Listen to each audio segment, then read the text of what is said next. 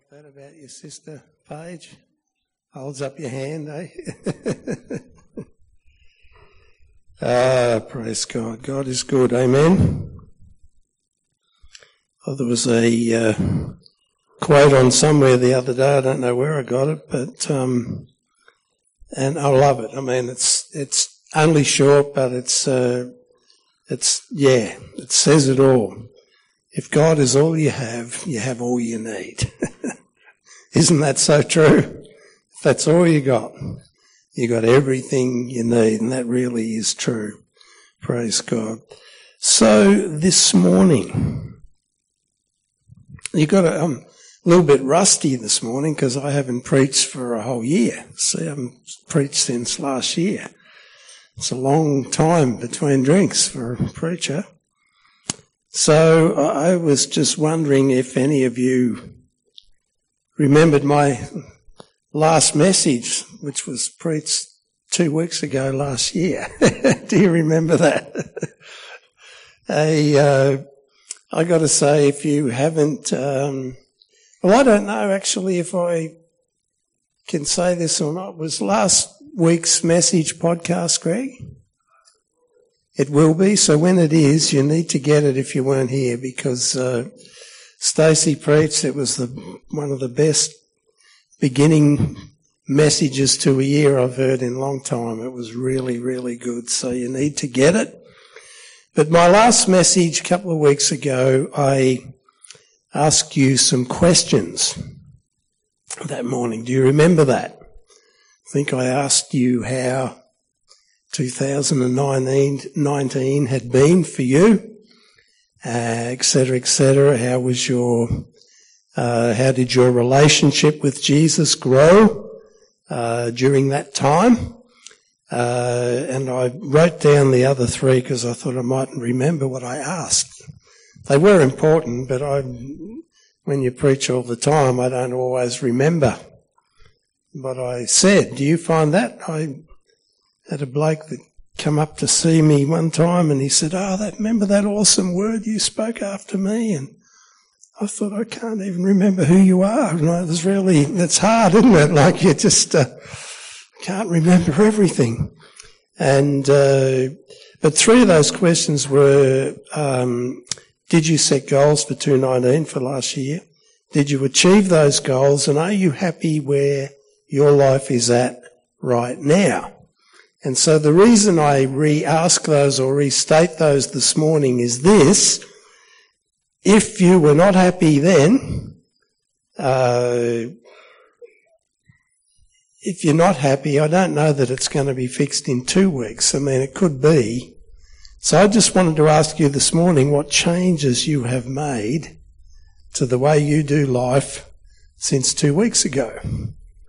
Because, if you want a better life, if you want a more exciting life, a more fulfilling life, a life with lived in the purposes of God, less worry, more peace, and in God, peace and excitement can both go together, no problems at all. It's never going to happen if we don't make changes. It's rare that we can just live the same old way and expect something vibrant and new to happen. Usually we need to do something. And it's not that we can do it, it depends on God, but it just may be that you've got to set time aside to pray. Maybe it's just that you need to be more regular at reading the Word of God. Maybe there's things you do that you just need to stop doing. I worked for a man one time and I can certainly say I'll never forget him. Talk about an Irish temper. He had the wick was just minute, it didn't take much. And I don't know if you've ever heard Gelignite go off. Well, it wouldn't any worse than this man's temper. He was a furious man, I've got to tell you. And but one New Year he said, I'm going to stop smoking. So I'm not preaching at you if you smoke this morning, but he just decided he wasn't going to smoke anymore. And I don't think it was because he actually wanted to stop smoking, but I think it was because it was back in the days when some of you may remember Sir Billy McMahon. He was the treasurer, and this man was very, very, very frugal with his money. To get a cent off him would just like pulling teeth. Like he was very. And so in the previous budget in November when they used to have it, Billy had put the price of cigarettes up. So this man said, "That's it, I'm not smoking anymore." This is a man without God. And so it's interesting, he smoked his last packet and he never bought any more cigarettes. So if you were going to stop, why would you go and buy more? Because I've known people that did that. I mean, how does that work? I just spent $100, whatever they are now, a packet, and I'm stopped. Throw them out, get rid of them, do something. He didn't buy any more. And I just thought, he can't do this. There's no way he's going to do this. I was quite amused. And I must say, you couldn't get anywhere safely within 100 metres of him for quite a few months. You had to keep your distance. You really had to keep your distance. But it was pretty hard watching him, but he got rid of him. And I just thought, if a godless man, a man who doesn't even believe in God, can do that, like what can we do if we make some godly decisions and throw our trust in God? Like I believe you're capable of doing anything, stopping anything, starting anything. Sometimes starting something is just probably harder than stopping something. To do something new, whatever that may be. So I'm just challenging you with, you with that this morning as I start, because, I just believe God, He's got great things for all of you. And I want to see you really reach those things. I think, one of the most practical, powerful and easy to understand verses in all of the Bible is found in the book of James, from which we had our year verse last year, draw near to God and He will draw near to you. James chapter 1 verse 22, James says, "But be doers of the word and not hearers only, deceiving yourselves." So if we hear the word, and I've known people, that was a great word, I'm going to change this, I'm not going to and they don't do anything, and they just drift along in same old. I don't want same old. I want something new and fresh and vibrant in God. Amen? Believe He has good things for you. I really do. But we need to be doers of the word. I heard Brian Houston preaching one time, and he said, hearing the word and not doing it is like eating your tea and spitting it out and wondering why you're hungry. Well, it's pretty simple, isn't it? We need to we need to make decisions and stick to them. And it can be very hard sometimes, but it can be done. Amen? Jesus came to give us what? Abundant life. And that's not just same old. Oh, every day. New things happen all the time, don't they? I got some exciting news on Thursday that I'm getting the sack off a certain job I've got, which I've been praying that I would get the sack. And so it's awesome. More time. I think in March I'm going to get the sack. That's really good. No, it's not the sack. I'm just, something that I've been doing that it's become a bit difficult, so it'll be good for me. But John 10:10, and really our church, we're Life Church for a reason. Came to give us abundant life. The thief came not but to steal, kill and destroy. And we say, that's the devil. Well, in the context of John chapter 10, a thief is someone who comes in through some other means than through the door.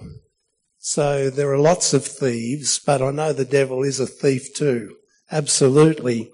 But thieves come to steal, kill and destroy. But Jesus said, I've come, that they may have life and that they may have it more abundantly. So the Christian life is not a dull, boring life. It's vibrant, it's powerful, it's new, it has such potential every single day to be good and you know, for it to be different, for something new, exciting to happen. That's the way I think that we should be living. Amen? So, I am now going to start my message for this week. But I haven't forgotten the question. So, I'll keep asking you the question, what changes have you made? So, could be anything. Maybe bring your wife flowers. I do that, Pammy, don't I? Ask Pam why I'm laughing. Not now, ask her later. Yeah, might be better.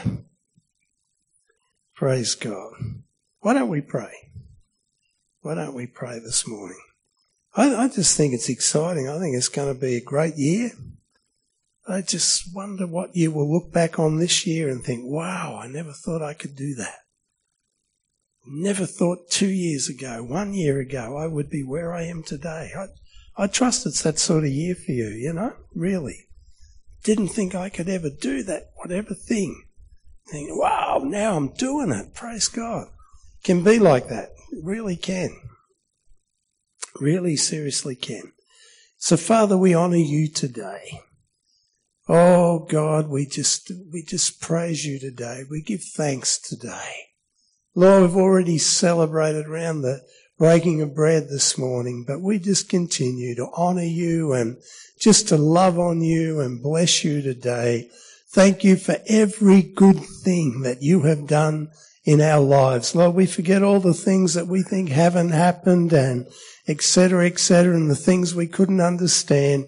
We give you thanks for every good thing that you've done for us today. And simply ask you to bless this word this morning in the name of Jesus. Amen. Praise God. So, this also comes from my message a couple of weeks ago last year, when I shared with you Acts chapter 9, the Apostle Paul's journey to Damascus. And I won't read, I guess I could read it, couldn't I, again? Beginning chapter 3, as he journeyed, he came near Damascus, and suddenly a light shone around him from heaven. Then he fell to the ground and heard a voice saying to him, Saul, Saul, why are you persecuting me? And if we go on and read some of Paul's other writings, other letters, we know that, Luke wrote this, so if we read some of Paul's letters, we know that Jesus actually appeared to him at that moment on the road. So he would have seen Jesus. He was alive and being a Pharisee, and we know that he knew the Old Testament scriptures absolutely perfectly. He was, they had to memorise what you and I couldn't even hope to get our heads around. I don't know how they did it. Clever men.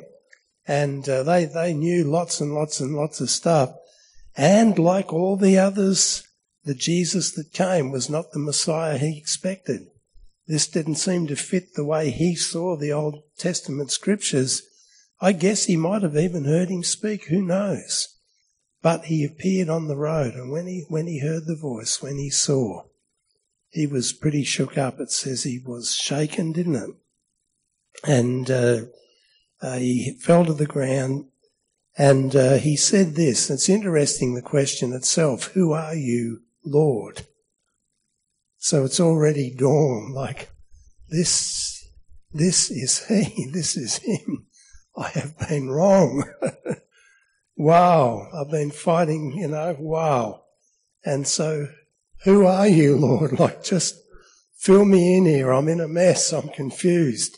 And who are you? And he said, I am Jesus whom you are persecuting. It's hard for you to kick against the goads. In other words, it's hard for you to get rid of all that Old Testament stuff you thought you understood. It was talking about me, and I know that's hard for you just at this moment, Paul. So he, trembling and astonished, said, Lord, what do you want me to do? And that is just such a powerful question. And I think that should be for every Christian. I don't think that should just be for the Apostle Paul. I think that should be for every Christian person. When we give our lives to Christ, it's not, well, wow, now I'm going to live it. This is going to be great. No, it's not about us anymore. It's about him. What do you want me to do? And let God take you on a journey that will be like none other. Seriously. You know, I can remember because, you know, things happen in life, and I know if I went and spoke to you all individually today, you would agree with me. Things happen in our lives and they make no sense. You know, one thing can happen and completely change the direction of our lives. Just, you know, one thing, for good or bad. And sometimes we think for bad. Sometimes we don't know what to think, but you understand what I'm talking about this morning. I can remember as an 18-year-old kid, I'd grown up, did lots and lots, spent probably half my life working for my uncle, had stud jerseys, and I loved the cattle. I love animals. I love dogs, Jersey cattle. I love the Aberdeen Angus, the beef ones. Man, they're beautiful things. I could go farming very easy, and I loved them. And I had 4 girl cousins, and none of them had any interest in cows or anything. I think they only had interest in boys and whatever else at the time. And I just would love to have been a farmer. And my uncle said, well, we need to probably just get something sorted out here. He said, I think you could take this over well from me, and I know you love it. And so I thought that's where my life was going to be. And then my oldest cousin met a young man whose father was also a Jersey breeder, and he wanted to do cattle. And I thought, oh, his daughter has now got someone and I thought, I can see what's going to happen here. And so I kept working, but I could see my uncle was in angst. I could see that he was somehow trying to find a way of telling me that unfortunately what I'd thought for a long time isn't probably going to happen. And so I jumped first and I said, look, I think I should leave. And he's happy for his daughter, obviously, and his new son-in-law to be, but he was quite upset in some ways, but it's all okay. And I just thought, what am I going to do? I you know, that's all I know is farming. And so I ended up, my now brother-in-law, Doug Cooper, phoned me and he said, you're not looking for a job, are you? And I said, well, actually I am. Oh, I got just the job for you. I got a bloke up in Albury here looking for a bloke to drive earth moving stock. You start on Monday. I said, oh, do I? So I never asked for the job. And I just said, why am I moving up here? I'm away from where I grew up. I don't know what I'm doing. I was already madly in love with Pam, so that was closer to her. That was one good thing. But when I look back now and see how life has worked out, it was all in God's purposes. It was just all so in God's purposes. But at the time I couldn't see it. And it's hard when you can't see it. And I just, you know, I can remember, and I did say some weeks ago when I preached, I remember when we got married as an 18-year-old little girl and a 20 or 21, whatever I was, I can't not even remember. We just prayed when we got married and we said, Lord, we will do whatever you want us to do. Getting back to the question. And had no idea what that could have entailed or what would work out one day. Had absolutely no idea. again in business and doing something I loved, and Lord says, sell it all and come here. Really, like, all in the purposes of God, like, so we need to trust him, don't we? And, but I think it's a great question to ask, Lord, what do you want me to do? So this morning, in the time I have left, I just want to talk of a couple of things. Well, one, maybe two. And, Lord, what do you want us to do, if I can phrase that way today? And keeping in mind our, it's up there, relax, refresh, refocus. Stacey's got for January. I think that's great. I just thought I would talk about rest this morning, because I believe God wants us to learn, I won't say to rest, he wants us to learn rest and understand what rest is. And then I think we can do it, but we need to understand what God's rest is. And so, first of all, let's talk physical. And, you can go right back to the beginning. Genesis chapter 2 reads like this: Thus the heavens and the earth and all the hosts of them were finished. And on the seventh day God ended his work which he had done, and he rested on the seventh day from all his work which he had done.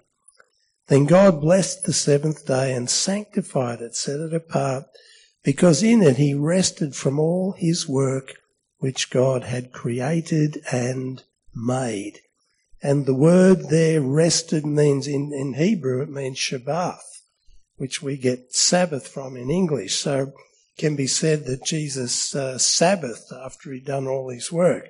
But rested in English, and you look up the word, it means to repose, to desist from exertion, to cease.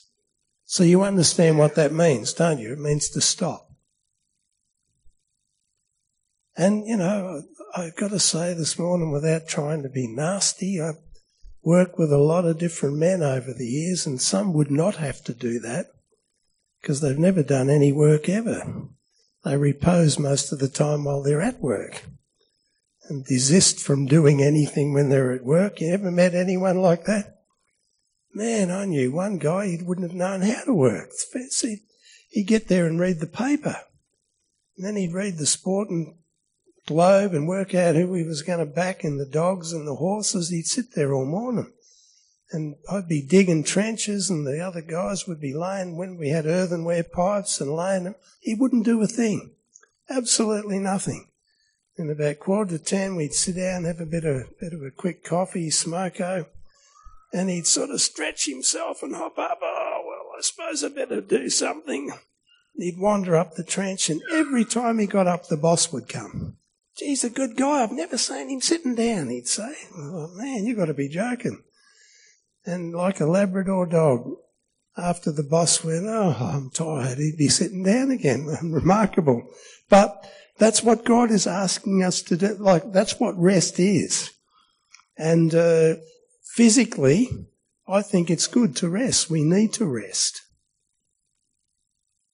And I'm not strict about days or times, but I think it's good to rest our body. Work, celebrate your success, celebrate what harvest brings in, refresh, renew. It's good to do that every week, to just have some time when you're doing something different. Rest, come to church. I remember, like, we do our music. We don't do a music thing during the week anymore. And we are not so early getting going on Sunday mornings. I just sort of, these poor people, I'm slaving them to death, like working them, like when do musos get, our guys get here early as it is, but we need time where we can just chill out and, if there's one morning we don't have to get up so early. So we don't start before 10 and, but just the whole physical thing of, I think half the time footballers are a lot of their injuries and whatever, wear and tear things, because they have the end of the year rest for 3 weeks and then they start training for next year. When does the body ever get a chance just to chill out? And it doesn't mean you have to lose it and eat and put on weight and lose any of your fitness, but your body just needs a break every now and again. It just needs a rest. And God designed it like that. And so physical rest, certainly. Jesus did the same when he came, Mark 6:31. Jesus said to them, "Come aside by yourselves to a deserted place and rest a while." Just I know the people are important, but just you guys and me. Just let's come aside and rest. For there were many coming and going, and they did not even have time to eat. I guess the question is, do we make time to spend with Jesus? Make time to spend with our wife or husband, with our children? And I say, do we make time? Because I think if you live life and you work hard, and if the sun's up before it goes down, any time in between's fit for work, I think. And so if you're working, you're going to have to make time. I don't know that you're just going to get time magically, that maybe that's some of the decisions you need to make to change what your life is at this point.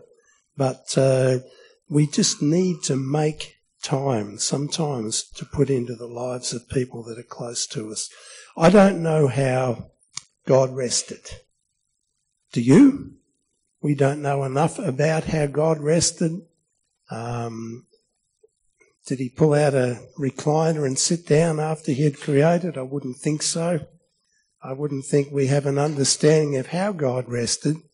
The only thing I do know about when God rested is this, that he did not repose and desist from working and have his mind racing about what he'd been doing. Oh, I hope I've done this right. That star up there, maybe I should have put it a bit further that way. Look down there, oh, the Red Sea. Israel's got to get across there one day. I think I might have made it too wide. Oh, my goodness. Mount Horeb. For old Moses, when he's 80, he's going to have to walk up there. Maybe I should have made it half the height. Oh, my goodness, I don't know. What will people think? Well, all I know, God never had any should I have, or would I have, or could I have, or what will people think? God doesn't have that, okay? And we don't have to have it either. But we've got to let go of some stuff to get rid of it, but we don't have to have that either. And which brings me to the kind of rest which is most important. Most important. Soul rest. Mind rest. That is so important, because even in the middle of work, even in the middle of busyness, we can have rest and peace in our thinking, in our minds, that the world cannot have. It's pretty good, isn't it? But it's something we need to learn. It's something we need to get our heads around and really take hold of. It's the Matthew 11:28-30 rest. And Jesus said, "Come unto me, all you who labour and are heavy laden, and I will give you rest. Take my yoke upon you, learn of me." What's he say? For I'm gentle, lowly in heart, and you will find rest for your souls. For my burden, yoke is easy, and my burden is light. I should know that off by heart. I do, but I get lost. But you can feel the rest almost when he says it, can't you? And I will give you rest. It can be physical, but it's when you're just going and going and going in your mind. Who knows what it's like to be driving and around go thoughts? Who knows what it's like to try and go to sleep and around, and your mind will not stop. God wants us to have rest, folks. God wants us to have rest. It's something we've got to learn to do. And so how do you do that? Well, there's probably several things you can do to help do that. but really there's decisions we need to make. Moses, back in Exodus chapter 33, he's got the task as an 80-year-old man, or just about that age, and well, he was 80, wasn't he, when he started his leading of the children of Israel, and he's got the job of leading them out of Egypt into this land that God had promised them, the land of Canaan. It was a big job, and there'd already been lots and lots and lots of trouble. And poor old Moses was, I don't know if he had hair or not, but he must have been ripping it out if he did. And so he said to the Lord, you say to me, bring this people, lead this people, to the land of Canaan, but you've not let me know who you're going to send with me. And you have said, I know you by name, and you have also found grace in my sight. Now, therefore, I pray, if I have found grace in your sight, show me now the way, your way, that I might know you and that I may find grace in your sight. I want to know you, God. I want to know you better than I know you. I need you. If I've found grace in your sight, who are you going to send with me? I can't. He realized absolutely he could not do this by his own ability. He couldn't do it by himself. And we need to understand that, and we don't have to do it. There's things we've got to do, but there's things we can leave to God and not worry about.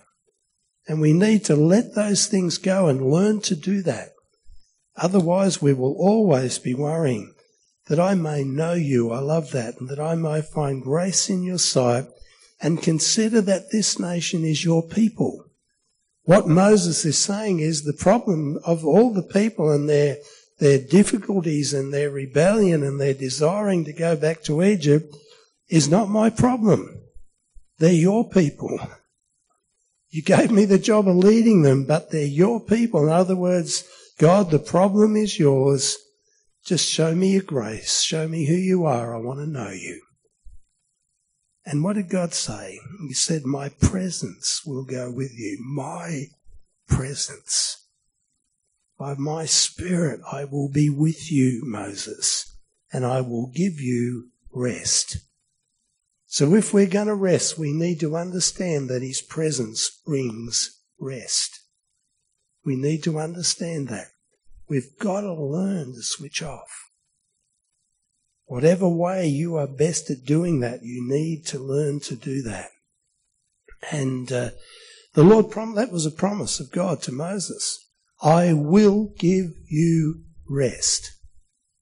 And he just had to desist. He just had to learn to trust God in that. My presence will go with you. We got the same, exactly the same promise of that, every one of us. Matthew 28:20. I'm with you always, even to the end. I'm always with you. I'm not going. I'll never leave you. I'm always with you. Hebrews chapter 13, let your conduct be without covetousness. Be content with such things as you have. For he himself has said, I will never leave you nor forsake you. So we may boldly say, the Lord is my helper. I will not fear. What can man do to me? What an incredible verse of Scripture. I will never leave you. I will not forsake you. Amen. We just need to let it go, folks. I trust you. I'm glad anyone wasn't around because my voice has gone bad, but I just picked up my guitar this morning and I just started singing that old hymn. 'Tis so sweet to trust in Jesus. Yeah. Just to take him at his word, just to rest upon his promise, just to know, thus saith the Lord. We've got to trust. We've got to trust, haven't we? I don't know how you are when you fly, but if you fly in airliners, you've got to trust, don't you? Usually when it's taken off, I think of all that program Air Crash Investigations and think, oh, God, help me. You just got to trust, don't you? You really do. Can I hear any loose bolts or anything? No. But we've got to learn to trust. Otherwise you go crazy. My old dad, who we buried last year, man, he was freaked out with flying, wasn't he?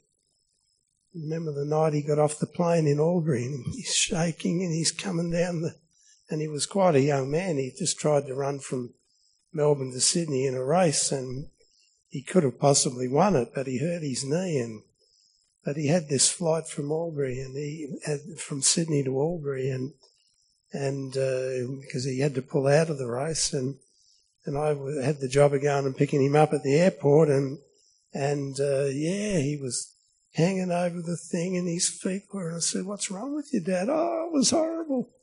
The plane was pitching around in the sky. I thought the wings were going to break. They were bending and the thing, I'm never going again on a plane." And I said, "Well, you go up in the car and I'll get your bags." And the two pilots were standing there. I said, "How you going, guys? Bit of a rough flight?" "No." "Beautiful night." "Yeah." There was a few little shutters coming down through the cloud tops. No, it was almost perfect, 99% perfect. That's their view. Dad's only got to fear a little thing because he got no trust in it. He's absolutely panicking. Heaven knows what would happen if it had to give a few rolls around. Goodness me. We've got to learn to let go. May I finish with this? "Who are you, Lord?" he asked. Who are you? I trust you've asked that question. Who are you, Lord? And asked him into your life and accepted him. I trust that you understand that Jesus went into the prison of sin, into the devil's domain, and with his own blood, he paid for the release of anyone who will believe in him. Amen? Nothing more powerful than the shed blood of Jesus. Frees us from every sin. Forgives us. Man, it's so awesome. There's no true rest until you find Jesus. There just isn't any true rest until you find Jesus.